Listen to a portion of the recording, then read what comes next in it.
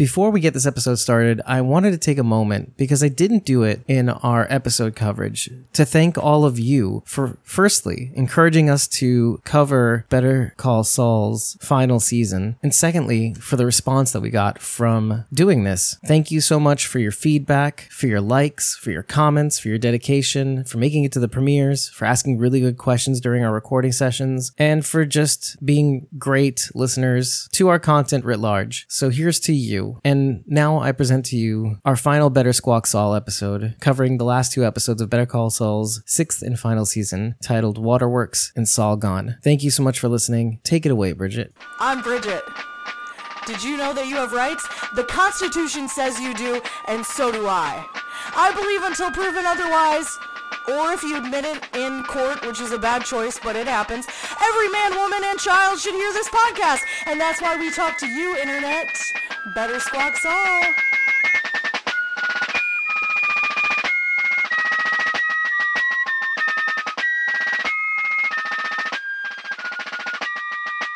I have a very important announcement to make before we continue. Obviously, we just premiered the interview with Anthony Collins, announcing our involvement, however that will be. I'm pretty sure we're going to be sharing the stage with Beauty and the Beasts, as well as helping out Anthony with a whole bunch of technical things to make this thing pretty super duper. I don't know the extent to which we will be able to do that, but we are going to try our darndest to make this a live stream extravaganza for everybody to enjoy, not just the folks.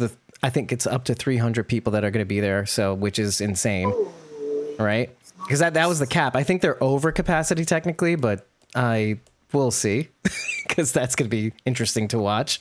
Yeah, but before we continue, also, look, I've been away for 2 weeks. I was on vacation, so we didn't have as much show to give you until just Tuesday. But I'm happy to be back. I'm happy to be with you guys, my friends. I missed you guys so much. It's a rare thing when I go away and there's actually stuff to do. And so I apologize for leaving the ball in your court for so long. I know there's no instruction manual on how to run this podcast. And I thank you for being there and doing the things as much as you could in the face of so many obstacles. So I love you guys and thank you so much for doing the things. You guys are the best. You're the best. Thank you, Dave. We missed you. We missed you. I miss you too. There's something else I have up my sleeve, and it's something that I hate to be like the bearer of bad news at the top of the show, but Bridget, I am going to be canceling your Survivors tier membership. Yeah. Okay. So thanks for the intro. Don't take my money, I guess. But so that's unfortunate. I'm sorry to tell you that. There's a very specific reason, and it really pains me to tell you this, but just spit it out, man. No, the reason for this is very it's really unfortunate, and I'm really sorry to tell you this, but we're making you an official host. Stop it. Wait, did it cut out again? No. Just stop. Don't stop it. Oh, okay. You don't want. Okay. No, I'm gonna get emotional.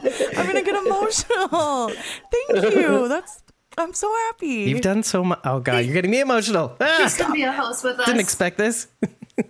I would love to. I'm so happy to. I talked to every single person, including some of the others, and they said that just makes complete fucking sense. So that's what we're doing. If you'll have us. I love you guys, of course. I'm so excited. That's awesome.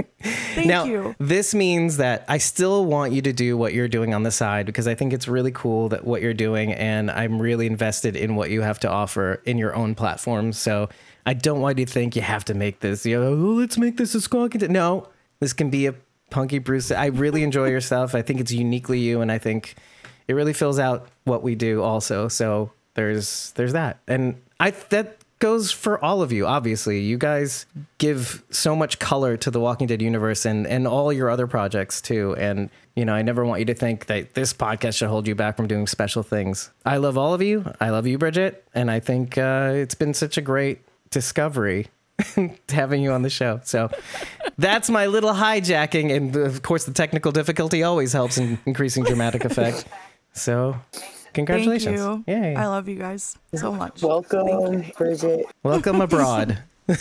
I want to say, though, that this platform has helped us in so many projects. Without the platform of Squawking Dead, we wouldn't have been able to interview Jenna and Mo and Christine, and you've helped me promote all of the other projects that we've had. So I don't. Oh, yeah. I appreciate you saying that, but I don't see this as ever holding any of us back. Yeah, that's always what I've wanted to, is for all of this, all of what we're doing, to kind of lift each other up individually, but also like, you know, just obviously we're lending our 2 cents, you know, in this collective called Squawking Dead. So I think it's great. I would still have like 12 followers on Twitter if it wasn't for Squawking Dead. Now you have 22. I'm at 80 something now. Oh, So congrats. I haven't broken 100 yet, but we're getting there. What Dave is really saying is next time we want to cover a TV show outside of the Walking Dead universe, we need to put it on our own channel. Actually, now that this is over, I'm kind of, I don't know, I'm toying with the idea of like Squawking Westworld. I mean, maybe covering it from the beginning even. Do you know what I mean? Westworld is another show that I was deep into for the first 2 seasons. Season 3 I didn't like that much. I haven't watched season 4 yet.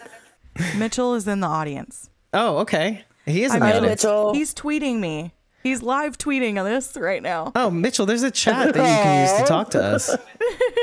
Thank you. Is he like live tweeting the recording? Yeah, he just said, "OMG, insert my tag. This is great news." Aw. So Mitchell is happy, which is so sweet. We love you, yay. Mitchell. We love you, Mitchell. So, yeah, Mitchell's live tweeting this. So, like, if we say something stupid that we're going to ultimately edit out, Mitchell's going to put it on the internet. Mitchell. It's my deepest Don't fear. embarrass us like that. Hi, everybody. It's good to see you guys. It's been a couple of weeks. Last week we had some really weird stuff go on, so we couldn't record episode 612. Lightning hit my house. Dave was on vacation. Rachel's working 2 jobs. Bridget had meetings. It just wasn't going to happen. So today we're going to cover both episodes. Today with us is Rachel, Cosmo Mamo 9. We got Bridget, Punky Brewster, Ain't My First Radio on Instagram, and Ex Prophecy Girl on Twitter, who has just been officially made a member of the podcast. Woohoo! Gotcha. Stop! I'm crying. And Charity, aka Blazy Gardner. I'm going to do it for you. That's me. Yeah. And lurking in the shadows, what we do in the shadows, Dave, cameo, hanging out. That! What Human we do form. in the shadows? What's going on? It's a TV show. No, I know, but that great sentence show. is like.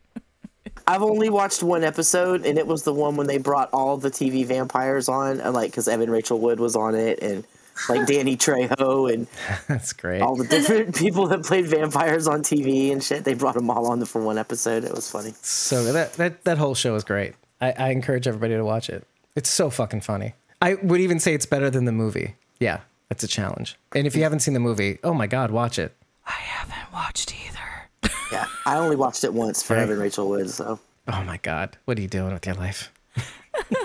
Watching Better Call Saul? watching Ted Lasso over and over again, which I think is another show we should cover when it comes back because it's fantastic and the best show on TV after Better Call Saul. What's there to say about a show that's just so complete and whole and wholesome? But it's, well, I mean, because it's not really. There's a lot of darkness and stuff to it after you rewatch it a couple of times. The first time you watch it through, you're so bowled over by the positivity that you don't notice all the dark under stuff going on. But when you go back and watch it a couple times, you pick that shit up. Yeah. It's a lot darker the second and third time around. Ted Squasso. It's still great. It's still great, but we'll have a TED Talk. Ted Squawk. Ted Squawk. It's a TED Squawk.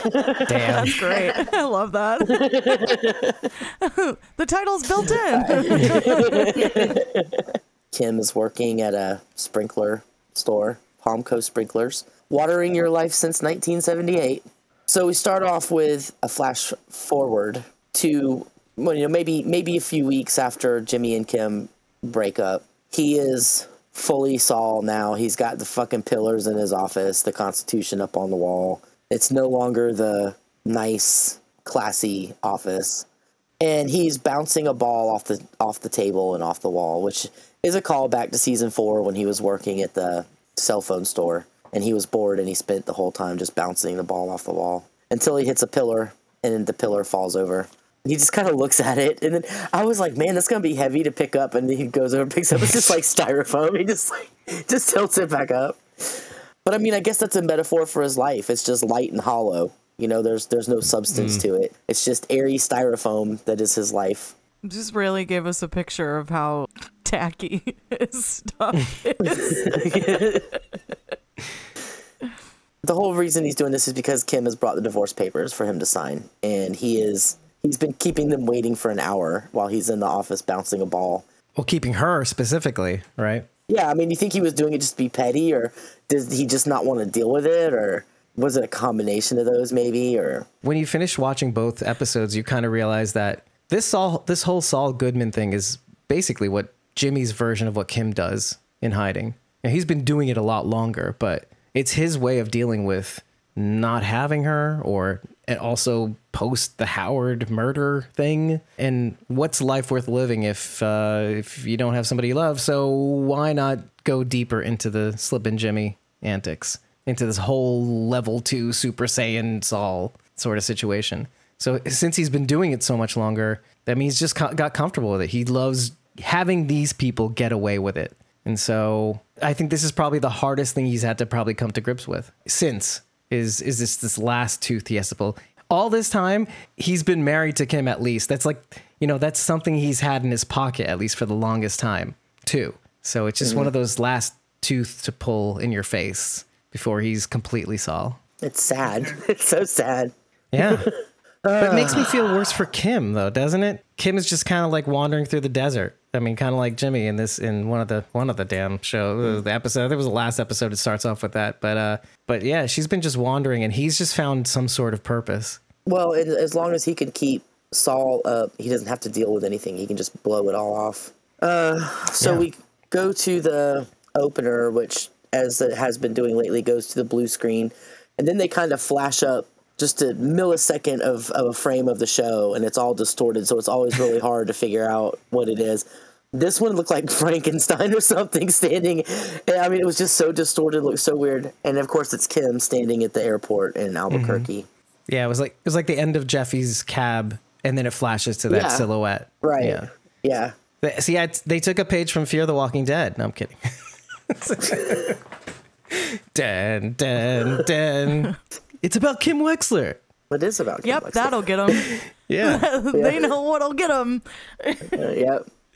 I mean, I'm just going to say this. These writers are fucking brilliant. They know their audience and what their audience will and will not accept. There was a couple of things maybe were a little overboard or a little over the top that weren't totally realistic, but on the whole, this is just so realistic, and I mean, you believe every second of it, and that's why they're just brilliant. They're brilliant. Watching the episodes again just before we got on, I noticed that like in both episodes, there was just like for Waterworks specifically, since we're talking about it, they really focused a lot on Kim's life after the divorce papers. Mm-hmm. And it was gratuitous, like super gratuitous, like to get you into Kim's headspace.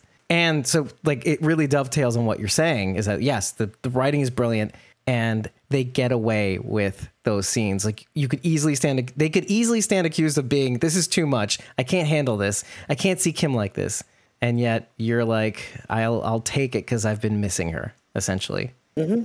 Yeah. I honestly I was afraid that the scene where she breaks up with Jimmy could have been the last that we would see of Kim, and that would have been acceptable, honestly. Even though I'm glad we got what we got, had they ended it right there, we could have been okay with that because Kim got away from him. She's not going to prison. She's not dead. She got away, and we could have been all right with that. And they did that a couple of times because after the scene in Waterworks on the tram, that could have been the last time we saw Kim, and we would have been okay with that. She did what she needed to do. She, made her atonement, and that was her story wrapped up. But then they gave us even more Kim. Oh my goodness, yeah. They gave us they didn't leave us hanging. I was terrified that they were just going to leave us hanging and not tell us what happened to her at all. And you guys watched it the week. See, this is the thing that the difference in the way you watch, right? You guys had to wait a week to feel that. I was zombified after flying home and watched both back to back, and I was like, I think I'm dead inside, everybody. think I'm dead. I still don't feel like I've fully processed it. It was a lot, and I don't feel okay. I'm sorry. Still. I legitimately looked up articles on how to deal with the loss of a television show, which is so ridiculous. But I was just like, this is serious. Like, there's got to be stuff out there that talks about this. Sure enough, there were plenty. I put one in my Instagram story to be like, here you go, people. You need some help. And Rachel and I have consistently over the years talked about the endings of television shows. It's not a fun feeling. Yeah, we don't have the luxury of putting this one off, right? So it's this. It's kind of the same as when you finish a book too. You know, you finish a book and you're just like destroyed inside, and everybody's going on with their lives around you like nothing happened, and you're like, I just want to die because of this book. I just lived read. a whole life through this book. Rachel and I will put off like the last 5 pages, so we don't have to actually let it end, right? See. Sometimes Rachel and I are like so alike in that respect. But put off the hurt as long as you can. Yeah, until you do, and you're like, oh, wait, what was I waiting for? But it still sucks. No, not me. I'm always like, it depends on how long you wait, because honestly, it's like sometimes I'll wait a really long time, and I won't watch it for like a month or two, and it's like, I guess I'll just watch the end of this show finally. I've been reading all the Walking Dead books, and subconsciously, I have now like slowed down to just a snail's pace because I only have 2 books left. So now I'm reading like so little at a time. And so I guess that's the same thing. A sentence a day. Yeah. That's enough. Close this book. All right, that's good for today. I don't feel like reading right now. Like, put it down. Then she bounces a ball on the table. I am the exact opposite. I am the exact opposite. I will burn through a book. I'll use Harry Potter as an example. Okay. I burned through the Harry Potter books when they came out. There was no waiting. There was no I'll save some of this for later. No. I stayed up all night and read that fucking book from cover to cover. Then went back and read it again. I do the same thing with TV shows. There is no waiting. I am watching it right then. I am not waiting. And I'm not going to like sit by either. I'm going to burn through it. I'm going to binge it until my eyeballs fall out. Damn. Is nothing sacred, Charity? No. When I first binged Better Call Saul, because I didn't start, I watched it when it first started, but it was right after Breaking Bad. It was hard for me to really get into it, especially week to week. So about maybe 4 years ago, I think it was on Netflix, and I was like, oh shit, let me watch this. And I binged. It was only 3 seasons were on Netflix at that point. I binged all 3 seasons, like bam, bam, bam, bam. And then I was like, oh shit, I hope I can find season 4. And I did. I found season 4 on another site. Some bootleg site.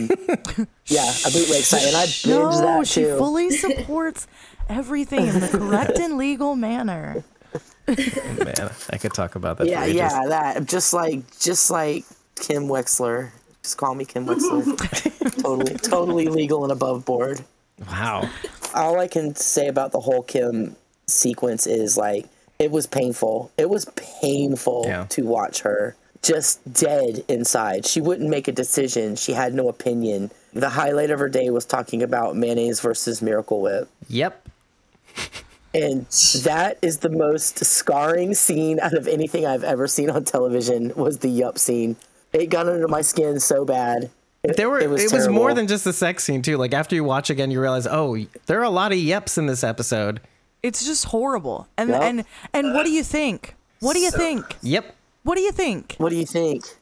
It drove and me he's crazy. Obviously not a smart dude. He looks like the kind of guy who wears his sunglasses on the back of his head. Oh, God. For sure. He looks like one of those dudes. I mean, he is totally Florida guy.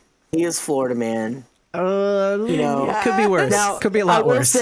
I will say that Kim has the same. She did pick somebody who likes flashy shirts, just like Saul. Ooh. But in more of like a Guy that Fieri tiger. kind of way. Yeah, on a Flavortown level. He's going to Flavortown, all right. Especially with that Miracle Whip, that tangy Miracle Whip.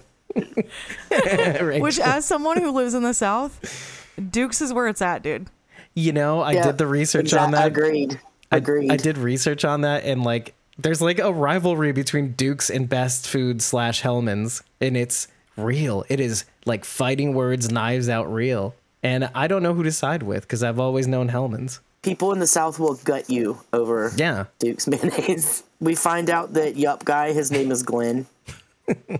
So, got a little Walking Dead shout out there. For those who can't see it, Rachel is holding up a pillow with Glenn Rhee from The Walking Dead's face on it. Yeah. When Glenn is taking the beers and such out of the grocery bag, I noticed that it was a Winn-Dixie bag. Winn-Dixie is based out of Jacksonville, Florida, which is my hometown. They used to be up here in North Carolina, but they are no longer extant anywhere but in Florida. That's right. And I was very excited to see that because that was one of my favorite places to shop. Little taste of home. I'm totally freaked out about what FSU colored deviled eggs would look like in real life. Like in black and white, they were pretty awful. And I'm just saying that I'm not entirely sure what maroon and gold eggs would look like in person. Well, they weren't maroon and gold. They were maroon and yellow because she couldn't get the yellow. Well, she obviously used beet for the coloring, the red coloring, and the yellow from Duke's mayonnaise. I'm just kidding. Which is How apparently. dare you, sir. Want to fight? I'm gonna bring you a jar of Dukes the next time I see I'm you. a mayo fiend. I totally want some Dukes now. That is it. Dennis won't eat anything else but Dukes. Like, he's like, nothing else is mayonnaise. Okay, we're gonna have to do this. I found it interesting that they were so intent on talking about color in this actual absolute black and white nothing, and now they're talking about color. And then Kim's blank puzzle, doing a completely white puzzle. White puzzle, yeah. Oh, just that's her life. Can't even pick a puzzle to do. Like, it just has to be a white puzzle. Aside from Mike, because Mike to me is the saddest story the entire of the Sire series. To me, this is like the second saddest. This dead inside Kim, who went from being such a dynamic, living, brilliant person to this shadow of a person who can't even decide on a puzzle to put together. It has to just be a blank puzzle. She can't pick between vanilla and strawberry ice cream. She can't have an opinion on anything. What do you think? It broke my heart. Yeah, what do you think? I'll just go along. Ugh. It's like the extreme. Like, she took it to the extreme opposite end. Like, instead of being like, I'm just gonna dial back a little bit, I won't do all this wild, crazy conning kind of stuff, I'm just gonna go back to trying to live kind of a normal life. She goes like completely opposite and is like, I'm gonna live no life. Yeah. I'm gonna live the blandest life. For years, because any too. excitement, I don't deserve it. I don't deserve any type of excitement or enjoyment. Or I can't even afford to fuck up somebody else's life. So I'm just going to say whatever you want. She may not like strawberry, and I don't want to be responsible for being the one that picks strawberry, and that would ruin her day. Oh, you had to put it that way. Oh, God. Yeah, you're right. Wow. The other thing I noticed was when they showed the outside shot of all the cars parked in front of the waterworks place, every single one of the window shields had designs on them, and Kim's was just a blank. Silver, yeah. Silver, looking just like a space blanket. Nicely done. I like it. Oh, man. Which is like so un-Florida. She's allergic to color in this. Yeah, it's everything about her is gray. You know, there's no color in her life at all, and even her hair is this dark, dingy, square cut, horrible looking bangs. Oh, I hated it. Her shoes, and her. Did you see the shoes that she was wearing when she went to Albuquerque? And even she was wearing heels, but they were like old lady granny heels. like maybe even I could wear those heels. You know what I'm saying? Oh, man. Muted, right? Oh, man. Even down to her clothes, she's completely changed. She's not wearing the high-powered lawyer outfits. Not a suit. Denim skirts with white sneakers. sweaters. With white sneakers. I can't. You know, it does bring so to mind gross. something that you said, Sharon D. Midway into our coverage is that how she had started flirting with colorful shirts as they were increasing the schemes and scamsy things. And now she just can't afford to wear those things and live that colorful life. She just doesn't want to even resemble that prior her in any way. So she's like, I'm not anybody. So let's play the part. Let's play the part of nobody. I did want to add one more thing to that. It's not worth commenting on for everybody else, but like throughout surrendering her will, surrendering her color and her life, etc., the guy doesn't even live with her. Yeah, I thought, I mean, because when they were first walking out at the house, I was like, I don't know, they're walking out to look at the stars or something. And then he got in his car and drove off, and I was like, oh, she's I thought they were living gonna like alone. enjoy like a drink outside. I thought it was like a porch type thing. He just got in his car and drove away, and we want to go out Friday night. And I was like, oh, okay, because that seemed like really domestic when they were grilling out, and what a And Wham, hanging bam, out. and yup. how Norman Rockwell her Florida house was. The 4 ladies out with their skirts and their summer blouses, and the 4 guys all gathered around the grill. And you just know if it was in color, it would be bright greens and the white fence. And I mean, she lived on a canal. This is not an inexpensive house either, by the way. On a canal in Florida. This is a pricey fucking house. But I mean, it was just how perfectly suburban. That's it. How suburban it looked. Right. Reminds me of Edward Scissorhands. I thought that too. Exactly. Just like the over-the-top dyeing of the eggs and these like weird, like mundane conversations. Whatever happened to crack? Where did crack go? Their conversations were inane. Yeah, the most exciting part of their day. Kim didn't even pipe up and say anything when they're like, you should arrest teenagers for buying pacifiers. You know, old Kim would have been like, what the fuck? That's not how the law works. I loved how they were like, you went to that restaurant with Glenn. Did you like it? And she's like, oh, well, I don't know. Have an opinion, right? Yeah, I was like, I'm so sure he liked weird. it. I have no idea. Can't afford to have an opinion. She wanted to say, yes, it was good, but she just couldn't.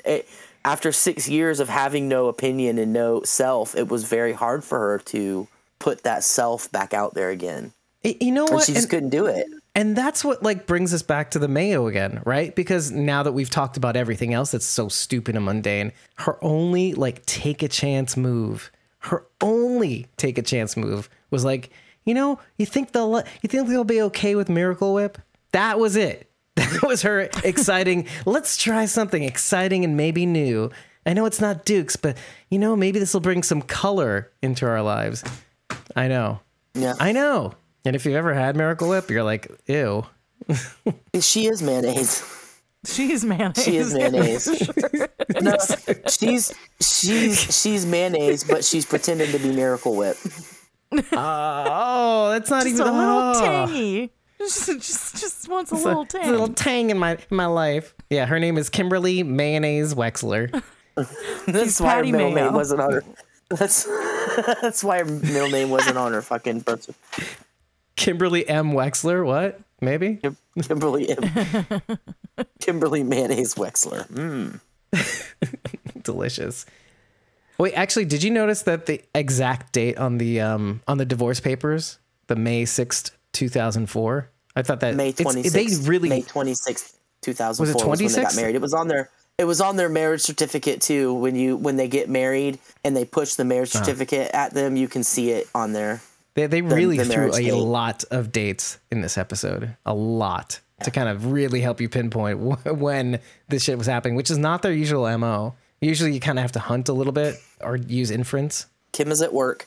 And I like how they show the mundaneness of the office too. Like, this is totally not like working at any of the law offices that she's worked at. It's gray, just like everything else in her life. She's writing the copy for catalogs, and she's using the same kind of detail and hesitation over wording that she did even when she was a lawyer. I don't know if you guys remember, it was an episode in season 2 or 3, and she was sat at the computer and backspaced and changed the punctuation, and then she'd backspace and change the punctuation again.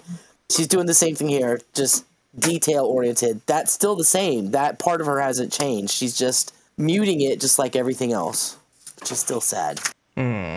So Jean calls her and she's not happy. We saw the other half of this call in the last episode, and it didn't look very good then, and it really wasn't any better from her end. But he sparks her to make a change. And maybe not in the way he wanted to spark her, but she would have probably continued indefinitely just living this half-life, this shell life, and never have moved on from it or allowed herself to atone and feel better. She would have just stayed in this limbo forever. But because he called and gave her that push, well, why don't you go turn yourself in? Fring's in the ground. Mike is in the ground. Lalo's in the ground. You're free and clear. Go turn yourself in. And he sparked her to do that. She gets this information, too, that I don't think she had probably on Albuquerque and what happened afterwards. I'm sure she probably knew about Gus, maybe, because that might have been fairly big news that, Gus, the chicken man, got blown up. But she probably definitely didn't know about Mike, because nobody did, except for Walt and Jesse and Saul. But he sparks her to go and spill her guts, which in turn allows her to allow herself to move on. So while his call was not meant to help her in any way, he was trying to help himself and insinuate himself back with her. It ended up being the best thing that could have happened to her, probably. I had a question about that. I have an answer to this, but I just kind of want to hear what you think. Why do you think Jimmy gets mad on the phone with her? Just frustrated? What do you think he was expecting to get from this conversation? I think he had it in his mind that he was going to call her and she was just going to be so happy to hear from him that he was okay. And she was just going to be, oh, Jimmy, I'm so glad to hear from you. And how have you been? And let's do this. And, oh, maybe we can, blah, blah. And he didn't expect her to take, but he wasn't thinking. Again, like I said last week, He's not thinking. If I was at my job and living a life that people didn't know my past, and my fucking ex-con husband just calls me up out of nowhere, who's wanted by the FBI and is the subject of a manhunt, and he calls my place of work, I would be pretty freaked out too. And put that on top of that this brings up all the shit that she's been smashing down for 6 years and not thinking about and not allowing herself to feel anything about. And now all of a sudden it's brought back up. And you see it on her side, she's freaking out. She's about to lose her composure completely. And I think he expected her to be just happy to hear from him and everything was going to be okay. And they were just going to fall back and be the same people again. And when she didn't do that, it pissed him off.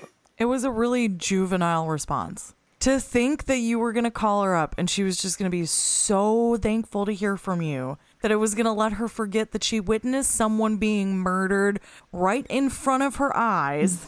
And then on top of that, they had to lie about this, about the situation to avoid getting in trouble. All of that happened, she feels, because of you and her relationship with you. And you're just going to she's just going to gloss over that. Yeah. It's juvenile. It's very childish. It reminds me of how I would have been in a relationship as a teenager. Yeah, because it kind of goes back to the conversation that Kim has with Mike. And in the same episode, Jimmy says, the wicked flee when no man pursueth, which is exactly what she's doing. And I think he's mostly upset because she's not being the person that he knows, that person who's made of sterner stuff. And I think it really genuinely upsets him too. It's like, you're tougher than this. You can handle my phone call. And you're not even going to deign to even respond because you're tougher than this. It's like, who are you? Are you still there? Literally, are you still there, Kim? And like you said, Sharon, I think that does wake her up. You are tougher than this. Yeah. And you have no reason not to live. And I think I'm mad also just talking about this. It's like, yeah, come on. I love you, Kim. You don't need to live this way. Why are you being a martyr? If you're so satisfied, then do the things. But at least live your life. If you're going to live your life, live your life. Are you even there? Well, she says, whatever kind of life you're living, it can't be, I can't remember the exact wording, but whatever kind of life you're living, it can't be good. And he's like, well, kettle, But what does he know about her life? Which we know her life is not good. But what does he know about it? He doesn't know anything about how she's living or what she's doing. But, we know he's right. We know he's correct in the area that she's just living this fucking half-life. And he knows that she's still there. That's the thing. After all these years, she's still there. And I guess he's still Saul inside of Jean, whereas she's not Slip and Kimmy inside of this Kim. Like, I think Slip and Kimmy is gone forever. I don't think Slip and Kimmy is ever going to come back. I don't think she's ever going to want to. You know, like she pushed it away before, and she came back into it, and look what happened. And I don't think she's ever going to feel that way again. In Kim's mind, Slip and Kimmy got Howard killed. So if she tries to bring that person back out again, I mean, who knows who might die next, right? Exactly. Another reason she didn't want to talk to Jimmy is because she didn't want to feel that feeling again. It's dangerous. Yeah. But happier ending, I think. I think she continues being involved with the law. She does get that spark to do that volunteer work, that free legal advice work. And I think by the nature of her actually being, and let's skip ahead just a bit to the end of the series, the nature of her even visiting Jimmy as her lawyer means that she showed some credentials, and there may be a happy ending for her. She didn't exactly take Cliff Main's offer, but she is doing the work, and so I think that's pretty great. She said her bar card didn't have an expiration date. She got in like not above board. It wasn't Right. legitimate. But So that's kind of what I was leading up to. Yeah. She's and I mentioned this after we watched it together. I'd said it's like she took the two Kims and they're like melded together. Right. They can Like be together now. Even looking at her hair, you know, like she kept the color, but like the style is different and like looser and softer and not as like harsh. You can't tell what color she's wearing, but it looked very like teal and jewel tone to me, which is kind of that mix of that blue, but then that gray, like that darker, you know? So it's like she took the two sides and now she's a whole person and can pursue some of that happiness, but maybe just on a different level. I also want to point out that when Jimmy calls her, he's not calling her as Jimmy McGill. He's calling her as Saul Goodman. There's no Jimmy in that call. He hits her right out of the gate with Saul Goodman. It's true. And I feel like maybe the phone call could have gone a little differently had he approached her a little differently. But I think that was also part of the problem with the phone call was he came out of the gate hitting her like Saul Goodman, trying to sell her, not talking to her like they were a couple at some point. Like sell her into talking to him. Right. When she comes out to sing Happy Birthday, it's also Jimmy's birthday. Because he calls, the phone call is on his birthday. So she's going out to sing happy birthday to this girl, and it's actually Jimmy's birthday, and she had just talked to him. So that's also affecting her a little bit, I'm sure. Very nice. So we see that after Jimmy, or Saul, why don't you go turn yourself in? So that's pretty much what Kim does. She goes to Albuquerque. And when she comes out on the run, she's stepping out on the pickup area or whatever, and it says Alaska. Who else thought she was in Alaska? She's going to meet Jesse. Jeffy. Finally, the reunion, Jeffy the love, Peachman. the love connection we wanted. Exactly. I mean- and then when he shows up in the Breaking Bad timeline, I'm like, That's what right. That's what I'm saying. is happening? They did have a moment there in the Breaking Bad timeline, so you know. I mean, this rain. I love the way he said that. I mean, And he I threw know, one I yo know. on the end for you. I hate to be so nitpicky, man, because I know Aaron Paul is not 18 anymore, but my God, he is like so not 18. You know what though? Okay, yes, definitely not in the not the last episode. I meant the 11th episode, but I thought they did a little bit of a better job in this one. I mean, he kind of had the overdressed rain. him. Right. The rain, the rain kind of masking everything and keeping it dark. And then we get kind of like a tour of things in Albuquerque that we've come to love over the seasons. Mike's empty toll booth, which was probably, again, one of the saddest. Yeah. And it's been and Paige automated. Novick. Like a lot of these two episodes have been just kind of like a retrospective of Better Call Saul, really. Between that, seeing Paige Novick in the courthouse. That was not Paige. It was not You're Paige? talking about I thought it was. That was not Paige. So here's the theory on that, okay? Okay. I don't think it's true. I don't think it's true just because the time doesn't work.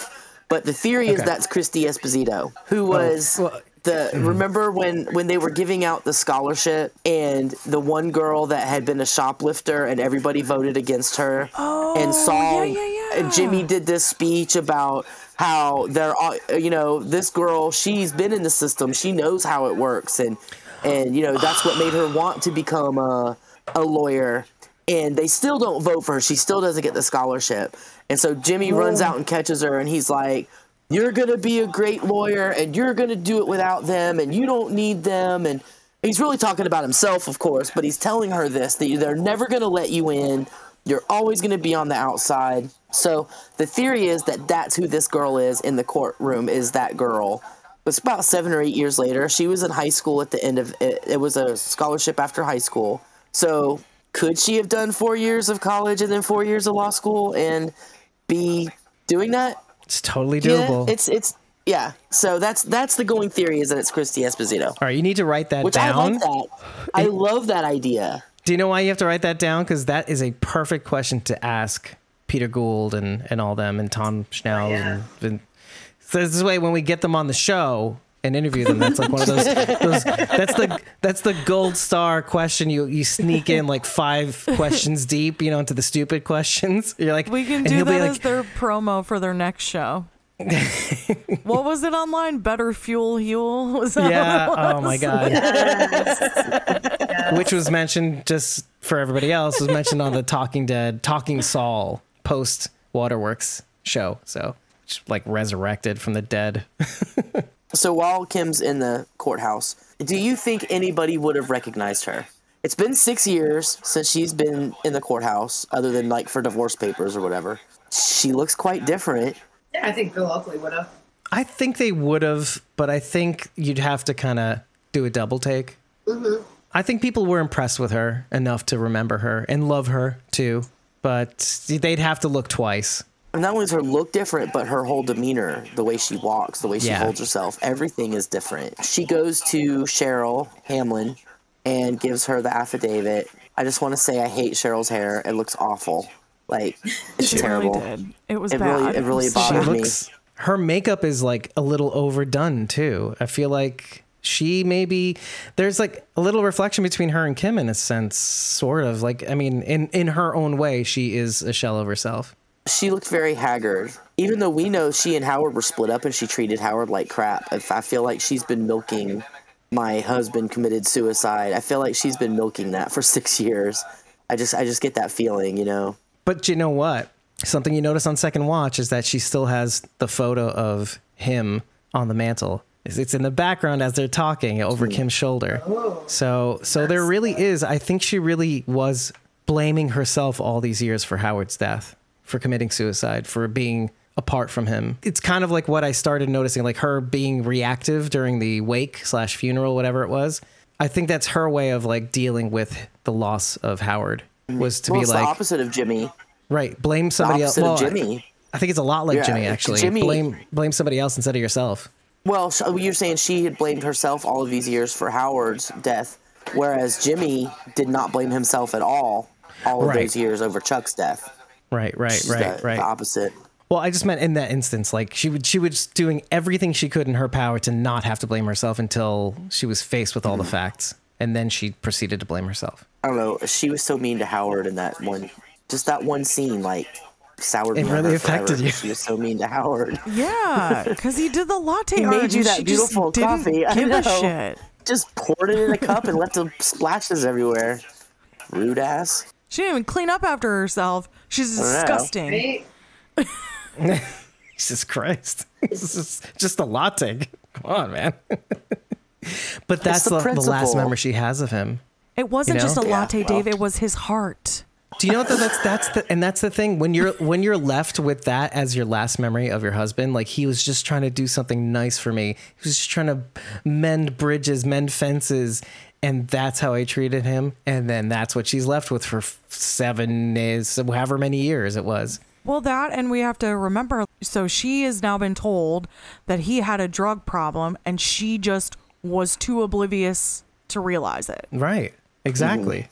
I do feel for her in a way. Like, yeah, she wasn't great, but like, we all make mistakes. We all fight with our spouses too. And so could they have come back from that? I don't know. Maybe, but she doesn't even get the opportunity to find out. Yeah. And so I feel for her in that regard. Like, yeah. It's just the road less traveled now. And she, it'll in her never own be way, traveled. yeah, and she chooses the prison of her own making. I mean, you kind of sort of see it. You kind of sort of sense it. If she didn't care, she wouldn't have reacted so hardcore at the wake too. Like, she'd be like, whatever, like, or say nothing, or not make a stink of it, or not pursue Jimmy and Kim like a hound dog. Like, what happened here? You know, who can tell me what happened? So that could have been maybe a critique on the show, that maybe they could have blown out her, I don't know, the prison of her own making kind of shit. I mean, I saw it, but maybe they could have taken a better care to show that Cheryl's been suffering all these years too. You know, like genuinely suffering, not just being, I'm a victim, my husband's dead. That might have been the point of making her look so haggard in this episode. Right. Because she looked like she had aged. And I mean, I know it is 6 years later, but she looked like she aged a lot more than 6 years in that time span. And you know what else? The photo on the mantle also shows that she is not with anybody. She has not been with anybody else as well. Otherwise, she would have put that away. And I see. I'm telling you, there's something there. I don't know. It's like, I don't want to talk about it anymore. I don't know. I'm just saying, I'm not saying she was doing that later. Maybe she really did have heartbroken feelings over Howard, but the way it came across to me was she was just trying to milk the sympathy from everybody because her husband committed suicide. And I mean, that was just how it felt to me. That's almost sadder. I'm also biased towards Jimmy and Kim. So. Anybody messing with Kim and Jimmy is on my backside. I mean, don't get me wrong. Cheryl's a real bee, so yeah, I could see her doing that. Well, she asked Kim, "Why are you doing this?" Yes. Okay. And Kim doesn't answer. So that's a great question to ask at all of us, though, isn't it? Because that was on my mind as well. Like, why does she do this? She does it because she's tired of hiding. She's tired of feeling guilty about it, and she's tired of keeping the secret. And now there's no reason to keep it anymore. So let it out, and then maybe I'll feel better if I tell somebody, and it won't be poisoning my soul. But she also doesn't mention. Well, I mean, she said she mentions Jimmy, but she leaves it vague. Even though she knows Jimmy's alive, she just fucking talked to him. I don't know if he's even alive or not. So there's that little tiny bit of her that's still, that little itty bitty piece of Slippin' Kimmy's still in there. Right. Or even just shielding herself from him, essentially. Like, oh, this is all me. It has nothing to do with him. But like also in a way protecting him or protecting herself. I think that's what it was. She still loves him. And so she wanted to own up, but she needs him to own up. She can't force it and do it for him. It doesn't mean the same thing then. Yeah, he has to want to do it. Mm-hmm. And for the right reasons, not just for her. Yeah. And you know what? I'm going to jump ahead a little bit because, time and all that stuff. But I think when Jimmy finds out in Saul's Gone that Kim had fessed up to it, and this is not very long after their conversation too, because that happens like within, I don't know, a day or two. He hears that, oh, I'm trying to slick the wheels on this deal. Because I think he builds all this tension by telling all these prosecutors what they want to hear.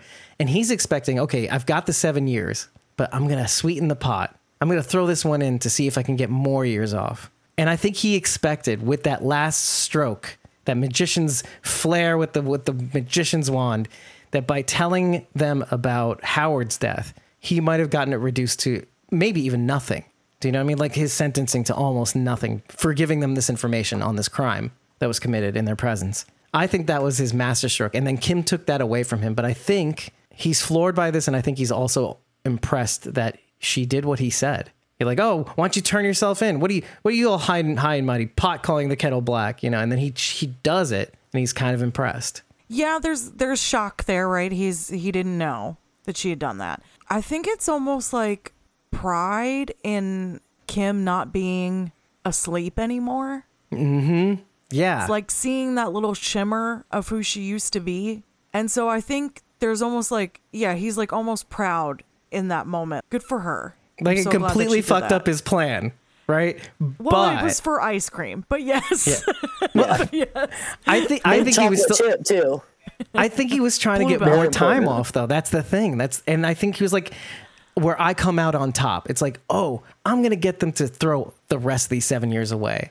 And I will be the most amazing lawyer as the result of this fucking magic trick I just pulled in getting completely off scot-free, which is probably more effective than what he was trying to do before, which is like, hey, I can steal this guy's identity, but I can also rob him, but I can also disappear. No, fuck that. What if I pull the biggest trick I've ever pulled, like the devil pulling the trick and making believe that he wasn't there sort of situation. He was a magician showing everybody how the trick is done, and everybody was still impressed in their own disgusted way. And then, like, at the end, he pulls this master stroke, and then he gets off all the time. But he can't because Kim fessed up. You know, it's amazing. I know that he was angling for that, and then she just pulled out the rug from under him. Like, she ruined the trick. During the phone call with Kim, he says, there's no reason for us both to throw our lives away for nothing. So I feel like he sees her confession, especially once he finds out that Cheryl is shopping for attorneys to sue her and take everything, take her house, take her car, take everything. And I think he sees that as Kim ruining her life for nothing. And if he can maybe shoulder it, deflect that a little bit, oh, Kim had nothing to do with it, it was all me, then that might take some of the pressure from Cheryl off of her too, and allow her to keep growing back into Kim and not have Cheryl hanging over her head all the time. Part of him tanking himself also was to get Kim out of it so she wouldn't be throwing her life away for nothing. Guys, these two episodes are such great mirrors from one another, because that was Kim's phone call to Jimmy at the end. When he finds out about her submitting those papers to the court and turning herself in, that was her phone call to him. Your move now, Jack. You think you're so tough. And he does wake up by the end of it. He does realize that now he has nothing to hide.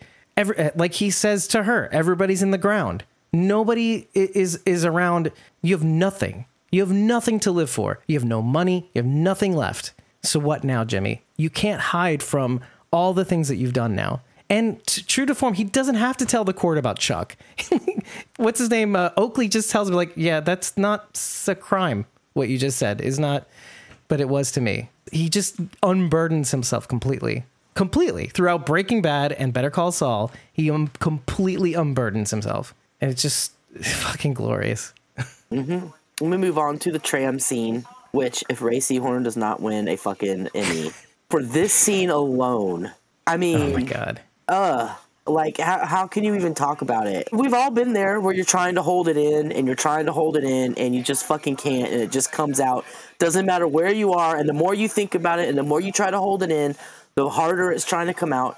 And Ray Seahorn herself said that this was the first time Kim has had a breakdown after all the shit that went down. This is the first time she has allowed herself to feel anything and respond in any way other than the cold, icy, gray shadow that she's been for the past 6 years.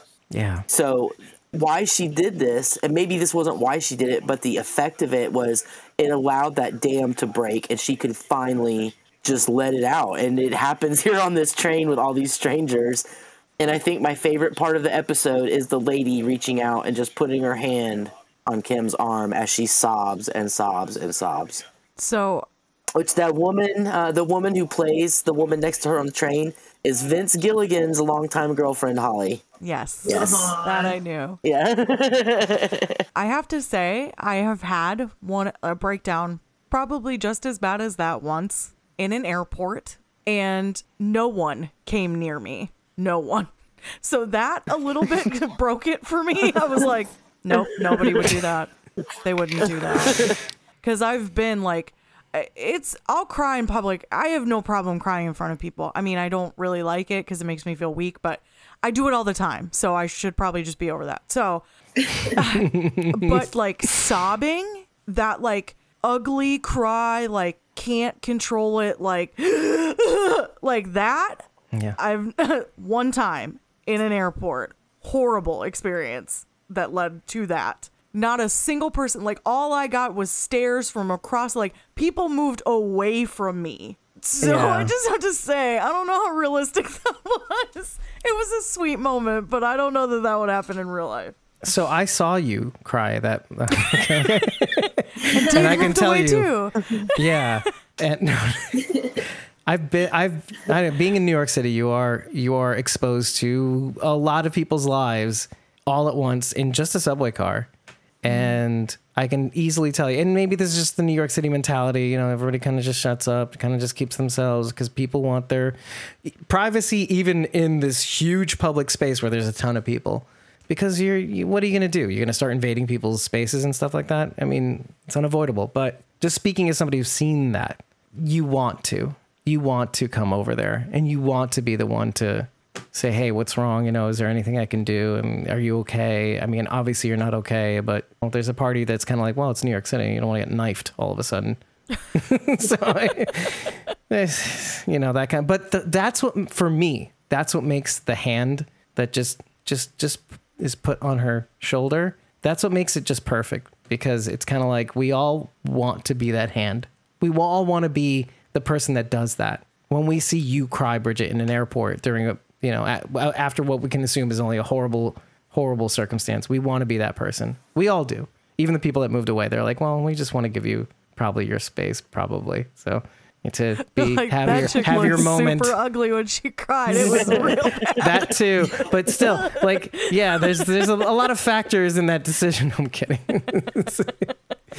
Yeah, but I think we've all been there too. Like, we've all seen the other side of that too, and it's tough. That was one of the most gutting, but just unbelievably amazing scenes ever. Racing Horn needs all the fucking awards. She's awesome. Yeah, she's gonna get a concussion from all the awards falling on her head. Yeah, she should. She should. She deserves it. That's where we leave Kim in the episode crying on the tram. And again, like I said, if this had been the last we'd seen of Kim, it would have been okay, because we would have known she was gonna move on. You know, that would have told us enough. But luckily, we get to see her again. Yeah. So we go on to Gene, who is breaking into Cancer Guy's house. Do you guys think he is self-destructive after talking to Kim, or do you think he's feeling invincible? Oh, no. Because he hasn't been caught. It's a That great was- why question. he is acting out. That was Great catch question. me, please. I am feeling self-destructive.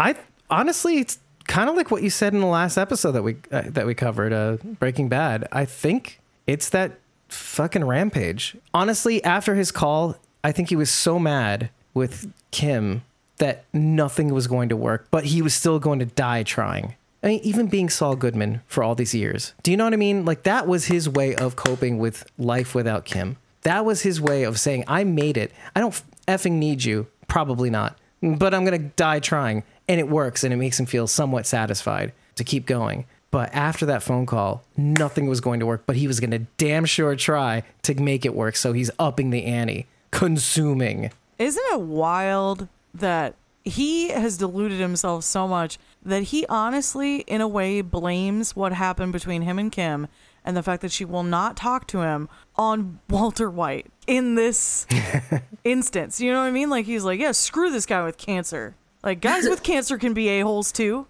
Like, screw this guy. That to me is just like, I cannot believe like how delusional he is in that moment. That's such a great comment for so many reasons. But like, primarily because like, that's how it's always been for him. He's always been able to somehow make it that, oh, it's not my fault. It was because of this, or it was because of that. It was because my brother was trying to keep me down. It was Chuck's fault. Yeah. It was Chuck's fault. It was Howard's fault. And we assumed, by the way, we're awful too, because we kind of take his side for most of the time until we start seeing him Breaking Bad twice in this last episode. Like almost, like way worse than anybody. I sincerely thought that he was going to rat Kim out on something big and get her totally fucked up. When he was telling them, oh, call, get them ready, because I have something big that involves Kim Wexler, and I'm going to tell, and I was like, oh, shit, what is he going to do? I was about to be super, super mad at him. And yet, right? You're like, oh, you sweetie pie. I love you. We love you, Jimmy McGill. Jimmy McGill. No, Your Honor, Swimmy I'm McGill. Jimmy McGill. Yeah. I'm James McGill. I'm James McGill. When he is photographing Cancer Man's paperwork, there's $737,000 in his bank account.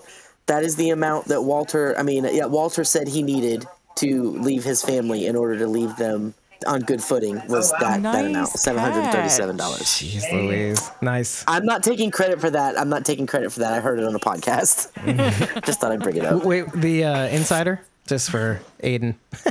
I thought it was Pete. I think it was Pete Peppers. Okay. Also, when he is stealing things from Cancer Man, what he takes are watches. And watches are what he used with Marco to run the scams. They ran the watch scams. That was a little callback there. Oh, we're treading through retread ground. I love that. Do you think he would have gone through with smashing Cancer Man on the head with that extremely heavy vase full of dog remains? Just like he had the opportunity, he could have taken Marion out too, but he didn't. He stopped himself short of becoming someone who assaults old people, and he stopped himself short of being someone who kills cancer patients. But was it only because he passed out, or would he have not gone through with it? I think he might have. I'm gonna be honest with you. That's why I was so silent before. I think he would have too. That was the height of like how dark it got for him. So I feel like that was the real moment. Like that was the true test, and like thank God it didn't go that way, because the story would have ended very differently. But it did seem like he was all in on that choice, which is scary. I mean, which goes to like, you know, the drunk who feels like I could put on Saul, and then he gets the phone call with Kim, and it's like, give me all the alcohol. This is the disease talk, because this is the excuse we would have used had he done that. Oh, it's the disease talking. It's not him. It's the disease. But yeah, it's him. So he's like this monster. He's chasing the dragon, folks. He was chasing the dragon. He's just got freaking lucky that he passed out. I hate saying that, but it's true. I know. I think he would have done it too. I really do, and I hate it because, of course, I never thought he'd con old ladies and make her lose all of her friends either. But here we go. So. Especially after all these years with him too, right? Like treating the elderly with some dignity. Yeah. But let's go from that just straight to Marion though too. Like why? So she says, "I trusted you," and he decides to not do, because he was gonna do it. And she says that, and what do you think? When he had the phone cord in his hands, I had never been so scared for the soul of Saul Goodman as when he had the phone cord in his hands and was walking towards her. But that's the thing. Like he also has the life alert thing in his hands too. Yeah. And it was just her saying, "I trusted you." He could have like blown on her and she would have fallen over and not been able to get up and be hurt. So it's not like he even had to be super violent or anything. He could have stopped her in any number of ways, but he chose not to. Which, does that come back to I really just want to get caught and be done with living this terrible life that I'm living? I'm not ready to say that, but I'm more kind of curious as to why he stops, really. And so you're saying that he does to get caught. Like she wants her specifically because he liked her to turn him in. What if Marion was Kim's voice? I trusted you, and look what you did to us. Yeah. And it could be just like the voice of all the old people he was really nice to too. Like after all these years, he did try to run. He did try to run away, but even that was kind of half-assed. I feel like Jimmy, Saul, Gene is a hell of a lot smarter than what happened to him in the chase scene. Let me say how irritated I am that he did not close that fucking diamond case back up. Right.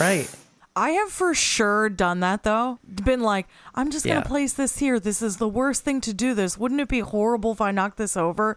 And then been like, it'll be fine. And then like immediately knocked it over. Again, doesn't that bring us back to Marion too though? Because at the same time, because like you think he wants to get caught, but at the same time, I think she totally puts him on his heels. And it's one thing to be out of control before that moment. Like, I'm a drunk who needs to drink all the drinks. And then somebody who like really finally just reaches him and it puts him on his back foot. And then now he's completely out of control. He is out of sorts. He doesn't know, he's doing his best, but he's panicking. Well, he certainly didn't expect to be caught. He didn't expect to be outed. That day. Like that was not, he was all confident. He was going to go to the police station. They were going to get Jeff out and it was going to be no big deal. And Marion just totally blew that plan out of the water, and he didn't know what to do. I really think he just didn't know what to do at all. It freaked him out. And guess what? It's exactly like you said it's like exactly what we all said. It's the voice of Jimmy getting caught up in the scheme of turning Jeffy around, and Marion is the one who got caught in the wake of that. It's just another victim, and somebody whom I don't think he meant ill will to. In fact, she's an old person. Something Jimmy loves to take care of is the overlooked, neglected people. And she says, I trusted you to get to Jeffy, but I trusted you. And that's just another one of his victims. And I don't think he wanted that, ultimately. I wonder if, like I said, he was hearing it in Kim's voice, but maybe he was hearing it in Chuck's voice, too. Chuck being an elder. Yeah. Dave, you brought up the point about, like, you're not sure, like, if he wants to get caught. Self-sabotage doesn't have to be a conscious choice. Right. Good like, point. It can be a completely subconscious thing that happens. So I don't know if he's consciously saying I want to get caught, but he's definitely putting himself into like leaving the thing open, jumping into a dumpster, like he's not making solid choices that would lead to him getting away. He's had a pattern of losing his temper and making really bad decisions. When he lost his temper over Chuck recording him and he went and broke into the house and broke into the drawer and destroyed the tape, he didn't think about that. And it wasn't a conscious thing he did. He's not like, I'm going to go over and break this shit. He was just so mad. And I think maybe this was the same kind of thing. Like he was so upset over Kim that he just made stupid decisions and didn't think anything through. He just fucking did it. Good call. And it came back and bit him in the ass. Yeah. You know what? We can actually even maybe skip ahead to the part where he's in the holding cell to give us a little bit more clarity, because he goes, and this is how it ends, or this is how you get caught. This is how they get you. This is how they get you.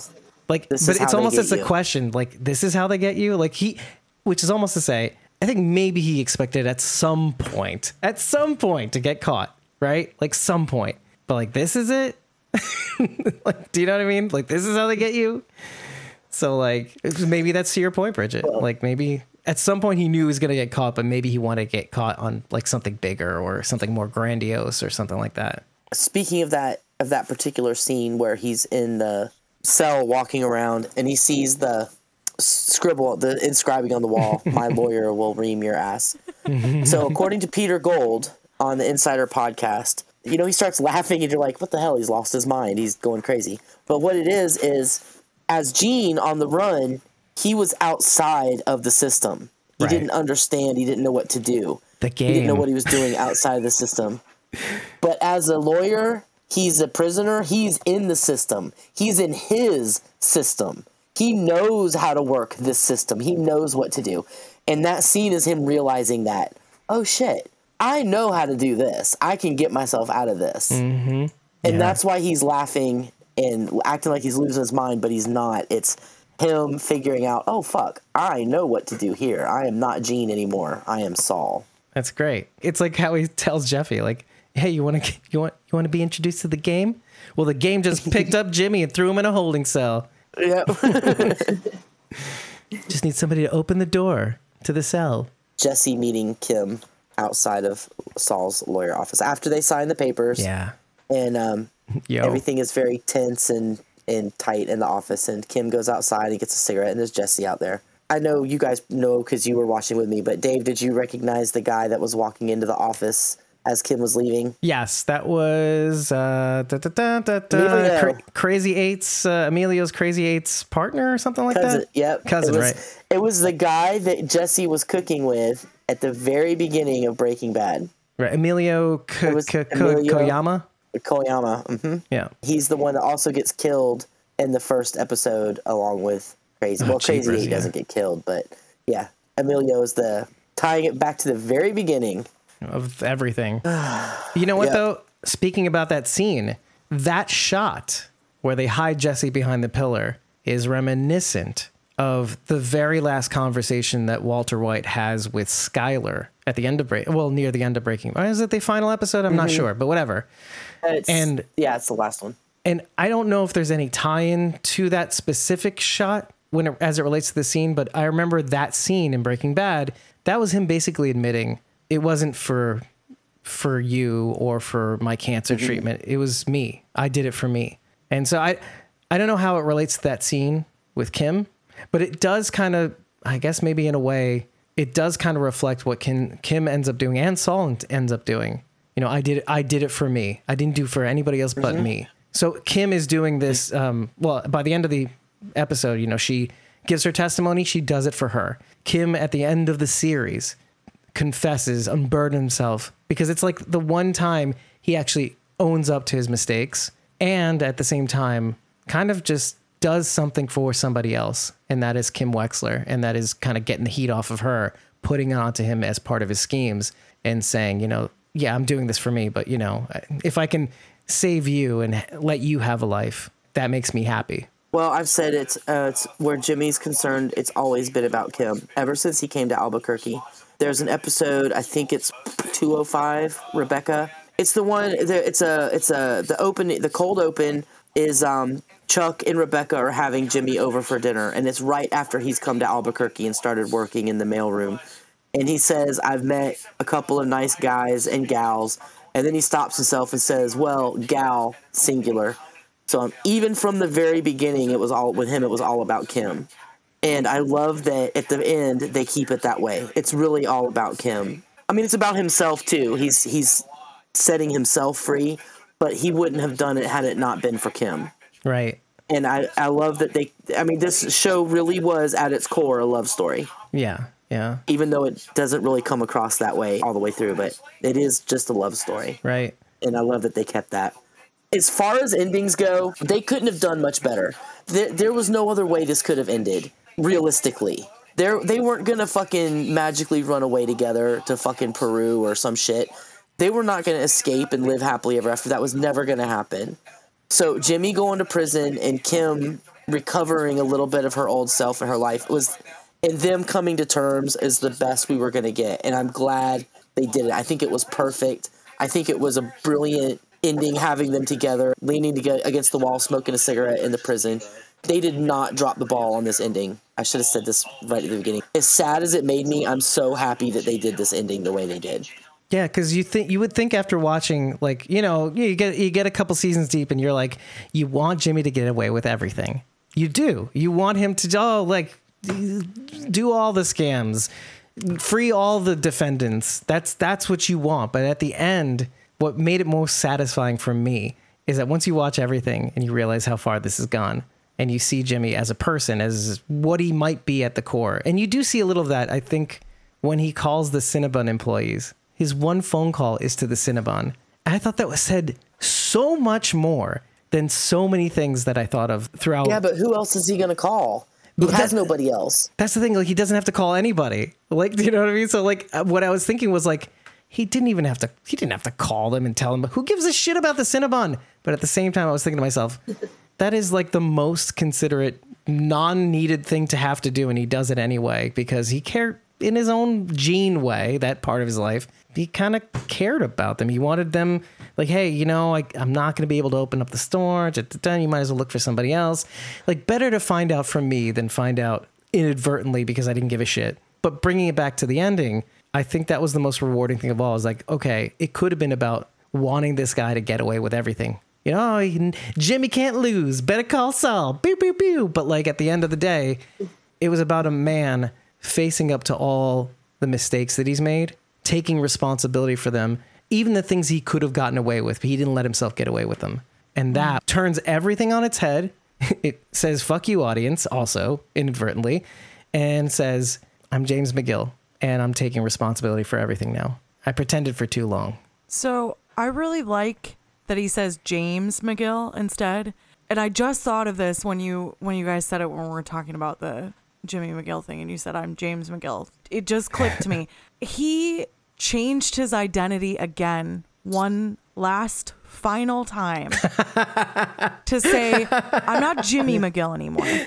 I'm not a childish man who doesn't take responsibility for my actions, and I'm not a slimy lawyer who tries to pull one over on everybody, and I'm not this meek hiding con artist in Nebraska. Now I'm James McGill. I'm taking full responsibility for everything. I no longer have a childish name. I am now an adult. I'm my grown-up. birth name. I mean, what is that? That says everything. I'm the name I was given at birth, period. It's just really nice. It just like wraps it all up in a nice little bow, and you're not really left with any questions. It was beautiful. I actually talked to Linda about it a little bit, Fan Art Lindy, and she had said that she loved that it was beautiful, and we talked about how like gorgeous it was and how sad it was, but how that really mirrored the ending of Breaking Bad. Mm-hmm. Oh, in what way? Just elaborate. Because that couldn't have gone any other way either.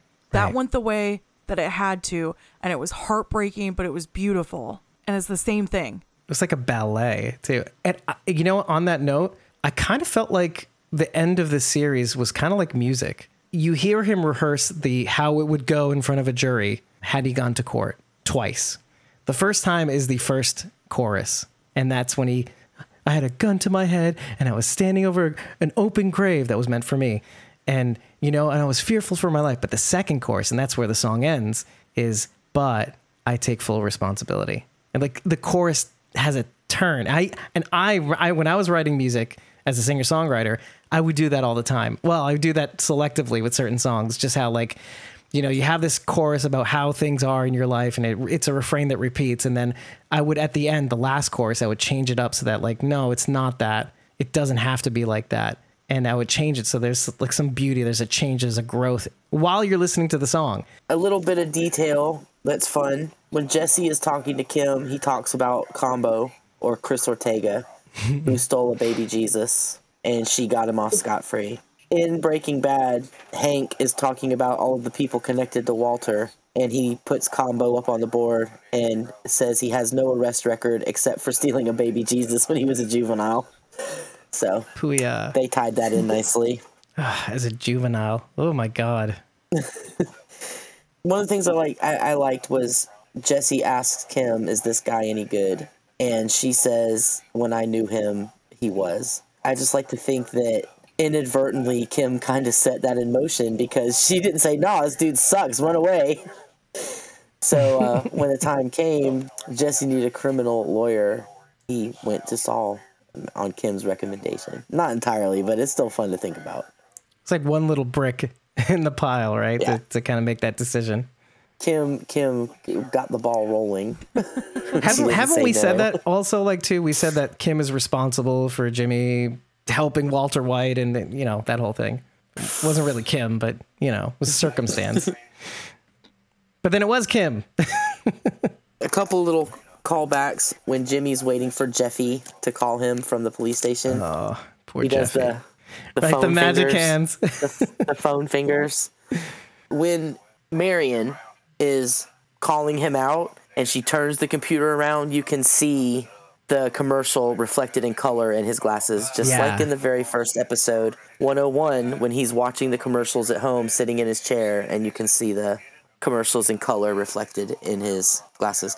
The only other instance of color in the entire Gene sequence is the lighter flame and the cherry on the cigarette when they're smoking together. That's right. That was all Rachel. She noticed that in the first watch. The spark, the little spark between them still. The flame. Jimmy's flame and Kimmy's flame. So can we speculate a little bit? Just because let's have fun with that, because the show's over, so who cares?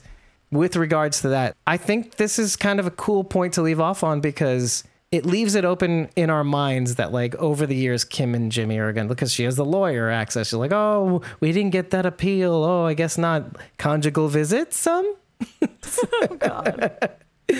Because, like, I think it allows them to have this relationship in our minds after the credits roll and still have this thing together. And now that they're living unburdened, they can live a life. I don't want Kim to put her life on hold. Oh, I don't want her to. Interesting. Now, I say that because James, I'm going to call him now, which is kind of a weird change, Interesting. but I like we're going to it. go with James. He is going to be away for a long time. And like, even with good behavior, it's still going to be a long time. Yep. And I just, So I'm saying conjugal visits, I baby. don't want her to have to put her life on hold to wait for him. Now, I love that they love each other. And so if that's the choice that she honestly makes, then I would feel respectful of that. but I want it to be like her choice, that this is what she wants to do. Yeah, no, it's funny, like, because that's the position I would normally take. Like, oh, don't put your life on hold for me, et cetera, et cetera. Like, you know, you can have a life outside where you don't have to wait for your prison buddy, your prison, I don't want her to be with Glenn to get out of prison. Right. I don't want right. No, that. but look at me. I'm the sentimental one. Go figure. My shipper heart wants like Kim to like, I don't know, get a big fucking beer bottle shaped air balloon and like hover over the prison and drop a ladder and let him climb up it. And then they can just fly over the mountains to Texas and then to Mexico and escape and live happily ever after.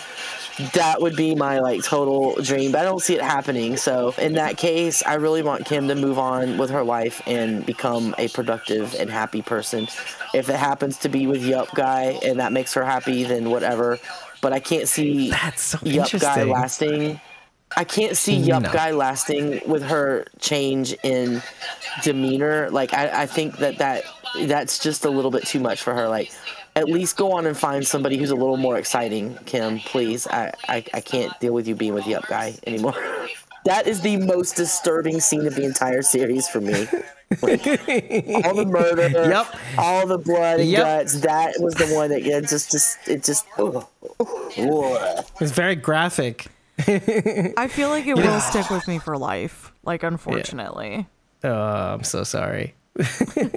I don't think Kim is ever going to go back and see Jimmy again. I think that was it. I think that was really them. I think that was them saying goodbye. I think that was the end of it. He knows that she forgives him, and if they could be together, they would, but it's not going to happen, and they can't. How am I the romantic in this situation? I'm like, the flame is imagery that they're sharing their flame together in their face with the cigarette and everything. Rachel, back me up here. Come on, man. Like, seriously, man. I need it. Or not. Sorry. You are on your own. Well, no, because I know you have feelings about this. The flame is the spark that gave them both life again. Even though Jimmy's in prison, he's obviously living a life. He's not afraid. He's got friends. Apparently, he seems to be like the cock of the walk in there. You know, everybody respects him.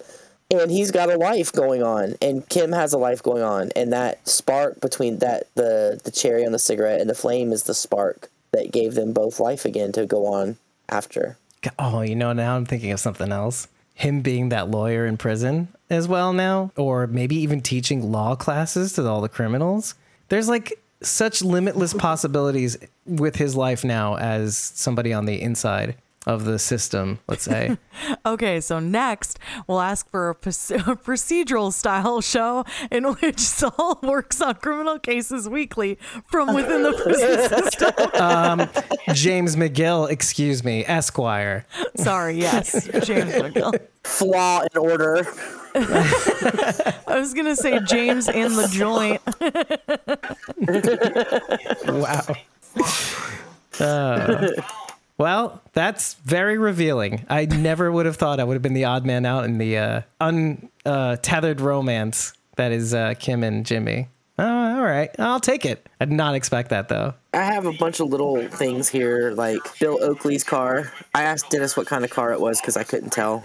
And he said it's either a Chevy Cavalier or the Pontiac version of a Chevy Cavalier.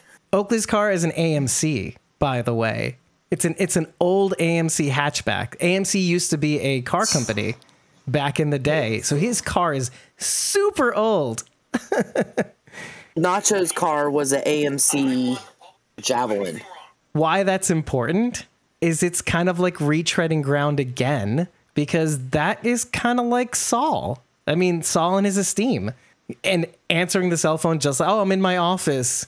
You know, like Oakley is taking on first of all, he's a defense attorney, which is Saul Goodman all over the place. It's just such a cool callback. Like Oakley has his own esteem now, and his own cell phone with his own tagline too. Not speedy justice for you, but it'll work. The Pontiac version is called a Phoenix, which would have been perfect for Oakley because he's rising from the ashes. You know what? If we can get the model of that AMC car, we'll put it in the blog because it's definitely that. But I didn't get the model. I tried to freeze frame it, I freeze framed it and tried to zoom in, but it was so blurry I still couldn't see what it was. I'll put it in this episode too, and so I could put it in the blog as well. The whole court scene was a parallel to Chicanery, the episode where they put Jimmy on trial and Chuck goes on the stand. Kim is there in the background, just like Rebecca was. You know, Jimmy's wife is there, Chuck's wife was there. They even do a follow back scene where Jimmy is framed in the same frame was the exit sign, like they did Chuck after Chuck lost his shit on the stand, and they kind of pulled back and had this long shot with the glowing exit sign right over Chuck. And they did this too, only we didn't realize at the time, but we were saying goodbye to Saul Goodman. Saul Goodman was exiting, and James was coming in. Oh, okay. Well, that's fine. So, Jimmy comes back in. James comes back in, so that's fine. I said this to Rachel and Bridget after we were watching, but I would love to hear what they said to the wardrobe person when they said, find us a suit that says Saul Goodman, even in black and white. And they did it. Which, by the way, in color, it was actually peach. So he was Jimmy Peachman. Oh, I love it. Yeah, because because AMC did such a cool thing on Twitter. For those of you who are not on Twitter, and on Instagram as well, they did the setup and then the actual shot, little sequence, like image panels and stuff like that, which I love because we got to see what it would have looked like in color on top of everything else. So yeah, peach suit. Go figure.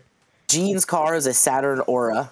It is also beige, like his Ford Taurus was. And is the steam sort of like the canary yellow? The steam was yellow with a red door. When he's climbing out the window of his apartment, when he's going on the run, the path looks like a W or a M. It looks just like the painting on the wall in the dentist office. Oh, that's cool. When he and Mike are at the water trough and they're talking about the money, it's a callback to season 1 when they get the Kettleman's money. And Jimmy's like, am I wrong? We had $1.6 million in our hands. Why didn't we split it and take off? Nobody would know we had it. And he says the same thing about this. He's like, we have $7 million. Why don't we split it? Nobody would ever know. Well, which kind of goes back to what you were saying before about how great it was that he gets to unburden himself and like be himself.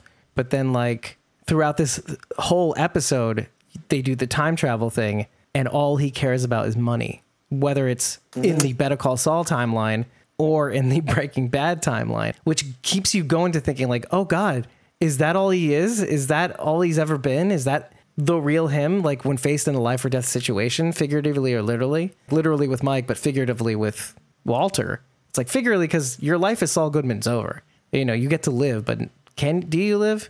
And so all he thinks about at that moment is like money, like that escape, that like, oh, that's all that matters. And he has Kim in the Better Call Saul timeline. So like, it's just, it had me going for so long. When he's talking to Mike about what he would change, the dates that Mike gives, first he says December 8, 2001, which was a day before his son was murdered. Then he changes it to say March 17th, 1984, which was the day he took his first bribe. At this point in Bagman, what do you think Jimmy would have changed? Not Jimmy's bullshit answer about Berkshire Hathaway. Because Jimmy's not gonna give you the real answer about what he would change. Yeah, that's not him. So this was after Chuck, right? Yeah. Yeah, this was in Bagman. This was in season 5. I think maybe Chuck would have been the answer because I think the end of this series kind of ends off with that as his last unburdening. I think that was it. Or maybe the Chicago sunroof. Oh God, what is that again now? Because I forgot what that was. pooping through the sunroof. Yeah, okay. That's what I thought it was. That's why he's in Albuquerque. Because he pooped through a guy's sunroof.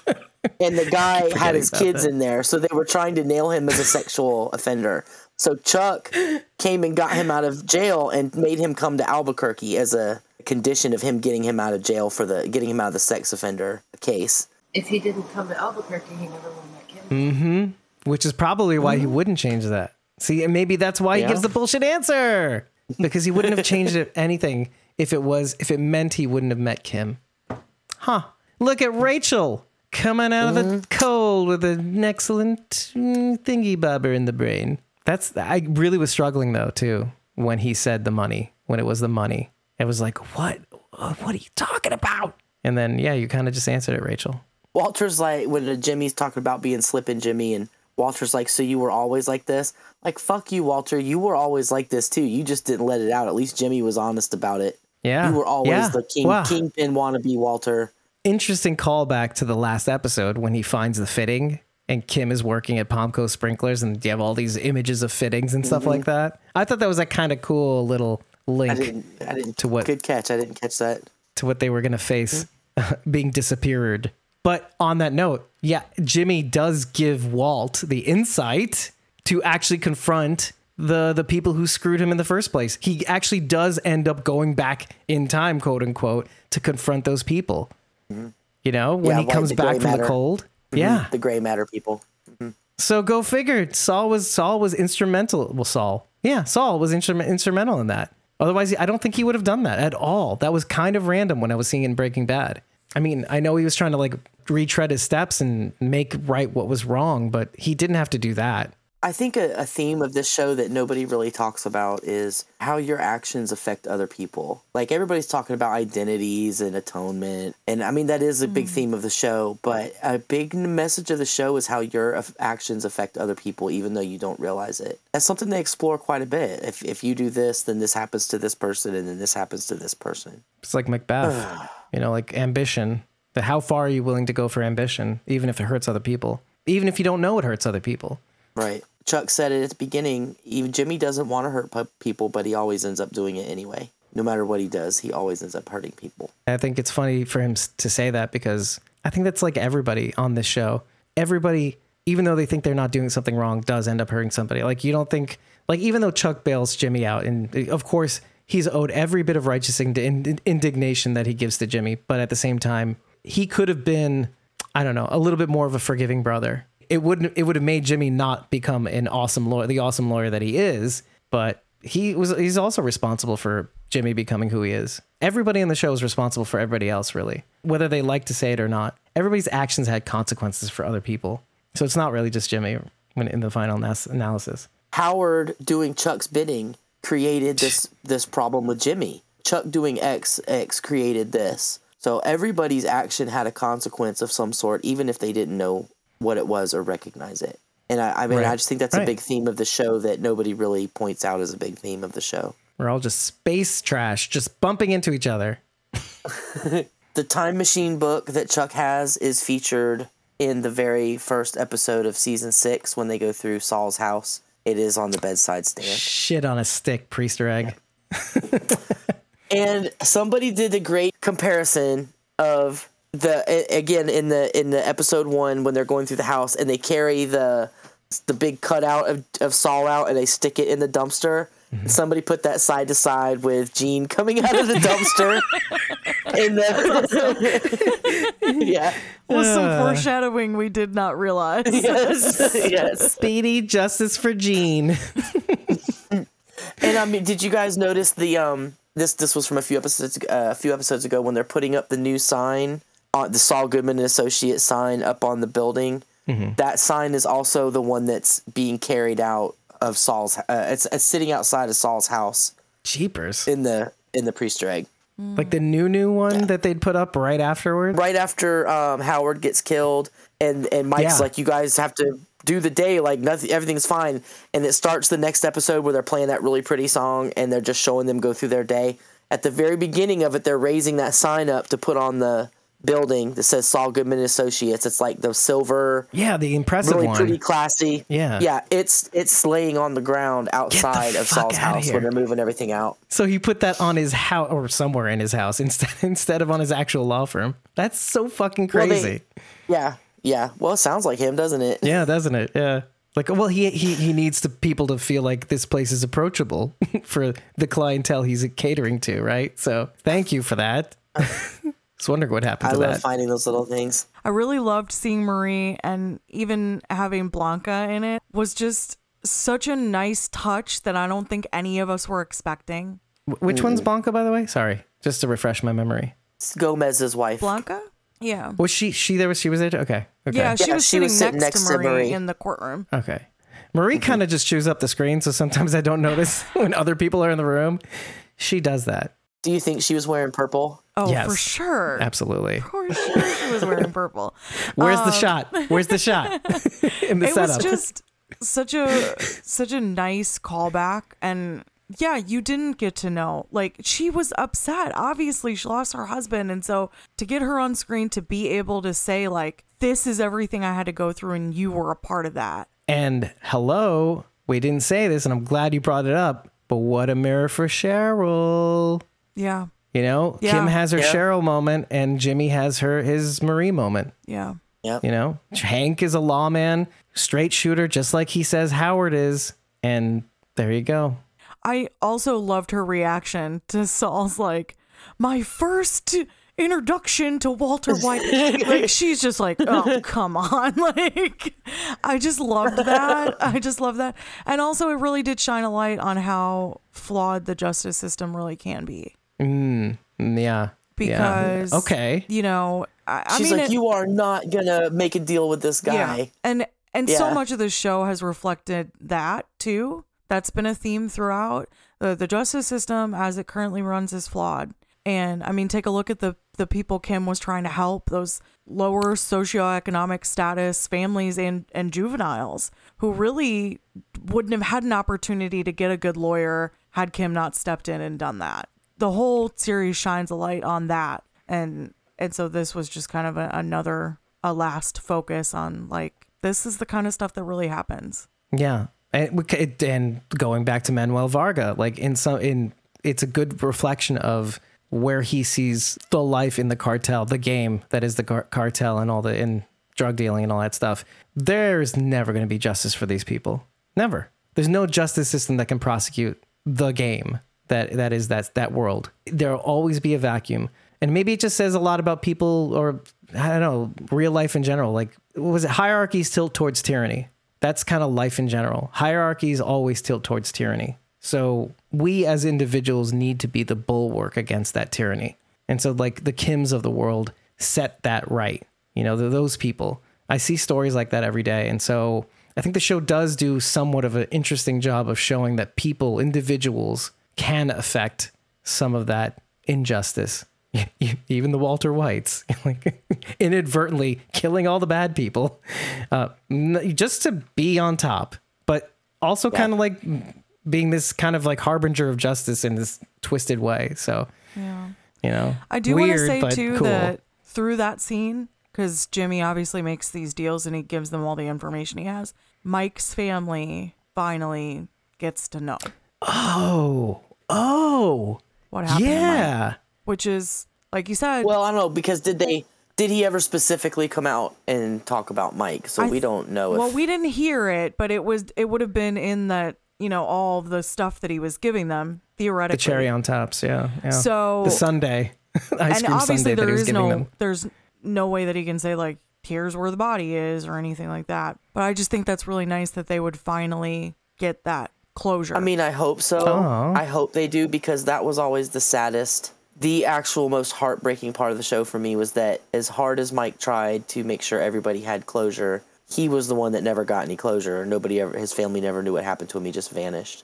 So I hope that's the case. in my head, he shared them, and that's in my head canon, is that they got that closure, because I think it's just a really beautiful way to end it, is for everybody to finally feel like all that stuff is wrapped up and they can move on. I mean, think about it. Like, for all the times that Mike kind of saved his ass, Jimmy's ass, like, and just stuck by him throughout, you know, Jimmy got to do this in the process of taking responsibility for his actions for himself, you know, for his, like, to be a person. He gives Mike's family closure. Yeah. The biggest kindness that he could ever do for somebody. Mitchell says he also wants to know if Marie sold Hank's minerals. Mitchell gets to be a part of the show after all. You're funny, Mitchell. The answer is yes. You're so funny. She They're looks minerals, pretty good. Marie. So I think she did. I don't know. Is she Let's still a just say klepto? that happened. Is she still stealing spoons and shit?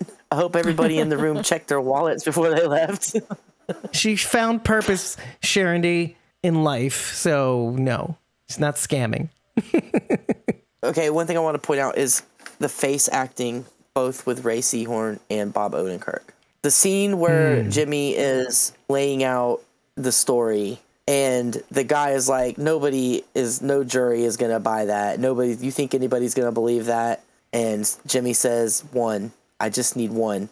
And the fucking change in his demeanor in that second was like, I was like a switch turned off. I was like, holy shit, I just need one. And he was fucking Saul right there. It was amazing. And he was right too. Right. Oh, I love that he's like, juries, right? What are you gonna do? I was like, ooh. And you know what else? What's great about that is that's the punchline. The setup was him saying, "Hey, guy, what's his name? Caravaggio? I don't know." But like he mentions, "Yeah, you've never lost a case, right?" Mm-hmm. Boom. Setup. Yeah. Punchline. He just needs one, but he just meant Kim. And you lose this case too. So it appeals to his ambition, buddy. Only one. So there you go. Okay. Part 2. When Jimmy has laid out his whole spiel, everybody is in the background arguing, and he turns and looks at Kim, and her face is just stoic. It hasn't changed. And he kind of looks down for a second, and then he looks back at Kim, and I can't even tell you what it is about her face that changes, but something in her face, it's not a smile. It's not even a hint of a smile, but something in her fucking face changes, and you just know that she forgives him. And like, it is, God damn it, if Ray Seahorn does not win a fucking Emmy for this fucking show, like, it is unbelievable. I mean, Rachel and I were talking about it earlier because I asked Rachel, I said, what do you think was the most powerful part of this episode? And she pointed out this scene, and I was like, I feel the same way, mostly because of the way Ray Seahorn uses her face, acting like I said, there's nothing there in particular that you can point out, but something in her face just changes imperceptibly, and it's fucking different. It's fucking different. It doesn't even need a question, right? Well, it's like she's fucking amazing. That was the moment in this episode that I started crying, and I just couldn't stop. You were like Kim Wexler in the bus. I couldn't. The look on her face, like Sherry said, it's not a smile, but somehow she portrays relief. On her face. And it just... Yeah. Right. You can cry. It's cool. We made Bridget cry at the beginning. It's cool. Yeah, you cry at the end. Hey, look, it's symmetry. It's symmetry. Yeah. It's the symmetry. We got to have the crying at the beginning and the crying at the end. And both Sharon and me have to be responsible for it. So, yup. Wait, so let me blow your minds a little bit. It's a lot like Lalo. To borrow your insight on Lalo laughing and sputtering and smiling at the end of his life, I was right. And that's the thing that I love the most about that facial feature at the end when she gives that to Jimmy, is that it makes her right about what it is she loves about him most, is that there is a sincerity. The things that he does to help people that need defense, somebody needs a lawyer to defend them. And it's going to be Jimmy. Who else? To defend the neglected and the overlooked, Jimmy McGill or James McGill, or well, not Saul Goodman. Fuck that guy. No, but still maybe Saul Goodman. So that's what I like the most about that face, is that I knew I was right about you. I knew I was right to love you. I knew I was right to never have to let go of you in my heart, despite everything that's happened between us. There was a reason. And of course, maybe it doesn't have to be said, but because we said it already, like when Jimmy finds out that she actually did confess, that was Jimmy's moment about, you are everything that I needed in my life.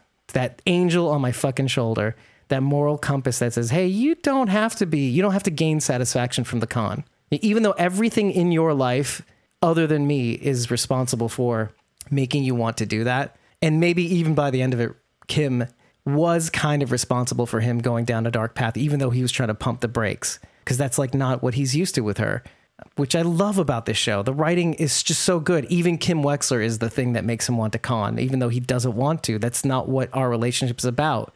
So by the end of it, you get that nod. You get that you are the thing that makes me do good, or want to do good at least, or be on some sort of righteous path, even though it might not be fully righteous because I'm wearing a peach suit, which means orange and red or something. And that means good and bad. I'm in this middle spot. They're such a contradiction because they're terrible for each other, but at the same time, they're the best thing for each other.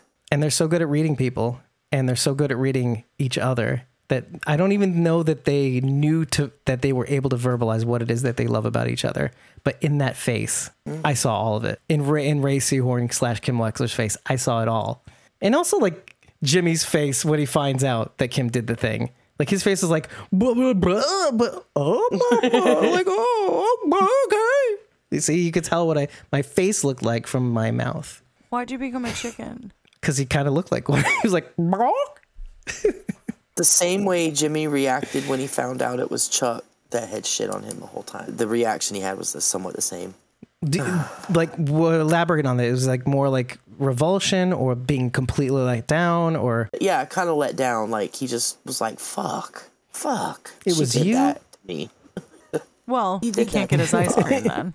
But I think he was more impressed. Like, right. You know, but in contrast to his brother, like of all people, like he looked up to his brother. He got him out of all those pinches. And yet that's what you really think of me. So so again, symmetry. It kind of turns it on his head. It's like a yin yang.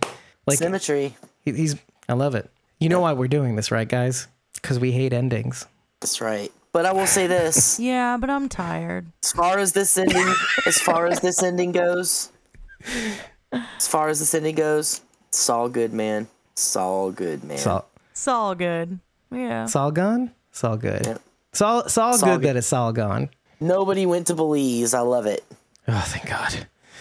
Yeah. They got to live. Thank you to everyone who was involved with this show. This is the best show I've ever seen on television. The Easter eggs, the callbacks, the symmetry, the circles, the parallels, the brilliance, the acting, everything was fucking amazing. The cinematography, oh my God, the cinematography. Everything about this show was perfect. I am so sad to see it go. And I just want to say thank you from the bottom of my heart to everyone who was involved because you all made a fucking thing of beauty. For my part, you don't have to make anything ever again, but I hope you do. Vince Gilligan, Peter Gould, Tom Schnauz, all of you sons of bitches who wrote for the show, got to be involved in the show on the production and casting and the actors. Obviously, now we will follow them to the ends of the earth as if we weren't already. I mean, at least with Bob Odenkirk. So hats off Ray to Seahorn, you. forever. Yeah, now, it's like sorry, I'm going to say this now, but I didn't know you even existed. But now you're in another show that I want to see. Like, what is that show now? I just saw it. Cooper's Bar. There you go, Cooper's Bar. And I think she plays a lawyer in that too, if I'm not mistaken. I'm not sure. I know it got nominated for an Emmy also. Get the fuck out of here. Yeah. It's like the year of Racer Seahorn. I hope so. Well, man, she got ignored for 5 years. I certainly hope she gets noticed. Got noticed this year. Yeah, if she gets a concussion from all those awards raining on her head, I mean, she deserves it. It's like a good and bad thing. She deserves it. Hope you've got a good health plan, Ray Seahorn. And with that, everybody, if you like what you heard, head over to ratethispodcast.com/squawkingdead. Leave us 5 stars and an eggplant. We'll know that you love us. Or leave us 5 scales and an orange or a peach. And we'll know what you mean. Yeah. Tell us what you liked. Tell us what you didn't like.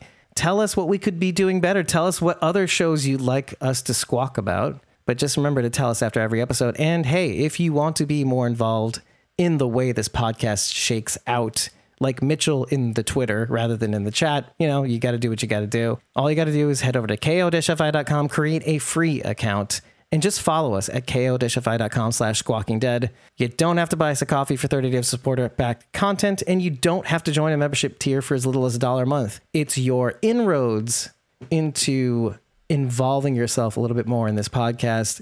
We post things there that we don't post on social media, like our recording schedules and our unedited episode recordings, just like this one, that will drop right after we record.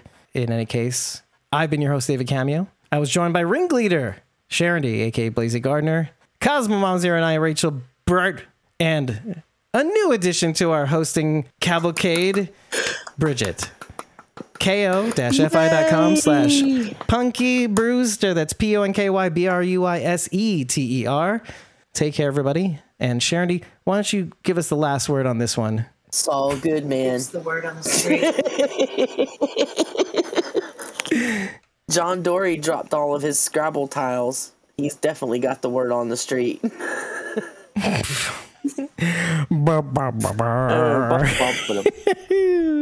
So, final word. It's all good, man. Well, I guess that's it, everybody. I'll have to go All cry good. out by. I'm going to say this now. Kim and Jimmy forever. Not like everybody else. who's like, I agree. No, I agree. They are together forever in their hearts. No, like in like the real life that No, I've constructed I mean- in my brain. I mean, It like I conjugal said, visits, I'm man. in your all head about- canon. It's okay. Yeah, sure. Yup. Sure. It's your Yup. choice. It's in your head. Wait, that's how we have to end the show. Yup. Yup. Until next time. Yup. Yup. Yup. Well, pardon me. Yup. Bye, everybody, and adieu Yup. to Better Call Saul, and hopefully not the Breaking Bad universe. We'll see, and if so, we'll be there to cover it. Hopefully. I mean, these actors are getting older. You can't keep doing prequels, guys. Sorry. No. Fuck that shit. I want a procedural spinoff with Kim helping different people at legal aid every week. An anthology episode, maybe. Sure. Or a series. I want a series where Kim crosses over into The Walking Dead, because now that Walter's blue meth has already created the apocalypse, and now Kim is gonna be a badass.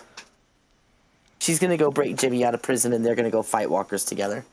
Somebody's gonna have to. I told you, conjugal visits. That's how they break out, during the conjugal visits. All right, everybody. Yup. We'll see you in the next one. Thanks for which being is going here, to be. Mitchell. By the way, we'll see you Bye, in Mitchell. our coverage of Tales of the Walking Dead, and so we'll see you soon. Woo! Bye. Bye. Only Mitchell, not the rest of our fans. Bye. Bye, everyone else. Bye, Mitchell. That's it. Okay, we're done. We're done. Just Mitchell.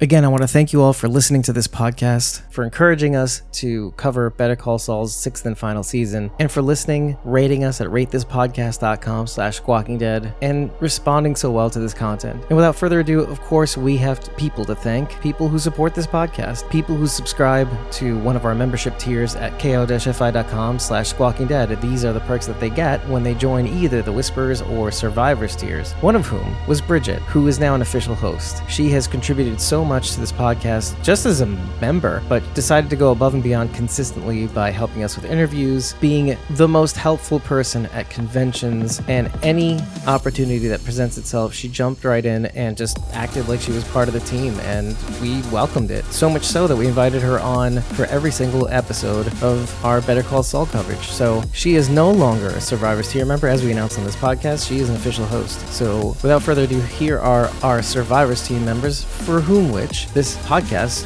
wouldn't be possible. And they are Eliza Jones71 on Instagram and JonesAJ6 on Twitter, Jasmine.iac on Instagram, and Linda Peck Athens, ko-fi.com/fanartlindy. Support her work too. Shop at her Ko-fi shop. All her art is listed there, and you can check it out when you have the chance. She's great, and she's killing it lately. Turning our attention to our Whispers team members who also support this podcast, we have a new one also, Yvette, whom we call Vetty, MRTNY Vet on Twitter. We've got J13 Voorhees on Instagram and Twitter, Tyler Phillip Cox on Instagram and Twitter, Aiden, Blogmaster General Aiden Atkin, whom you can reach at ko-fi.com/Aiden Atkin, and you can get to all his social media from there, as well as support the man because he's in college. We got Sandy.D.Morrison on Facebook, Frosted Angel 67 on Twitter, and Judith.Morton on Instagram. From the bottom of my heart, thank you so much for listening to this content and for continuing to encourage us to cover other shows, or giving us your feedback, or telling us what we could do better. This is your podcast. I mean, it's our podcast, but it's our podcast, our collective podcast. And your feedback helps make us better and give you the show that you want to hear. Take care, everybody, and we'll see you in another Walking Dead universe breakdown. I've been your host, David Cameo, and you were joined by Cosmom09, Rachel Burt, Sharon D, aka Blazy Gardner, and new host, Bridget, ko-fi.com/PunkyBrewster. That's PUNKYBRUISETER. Have a good one, and we'll see you again real soon.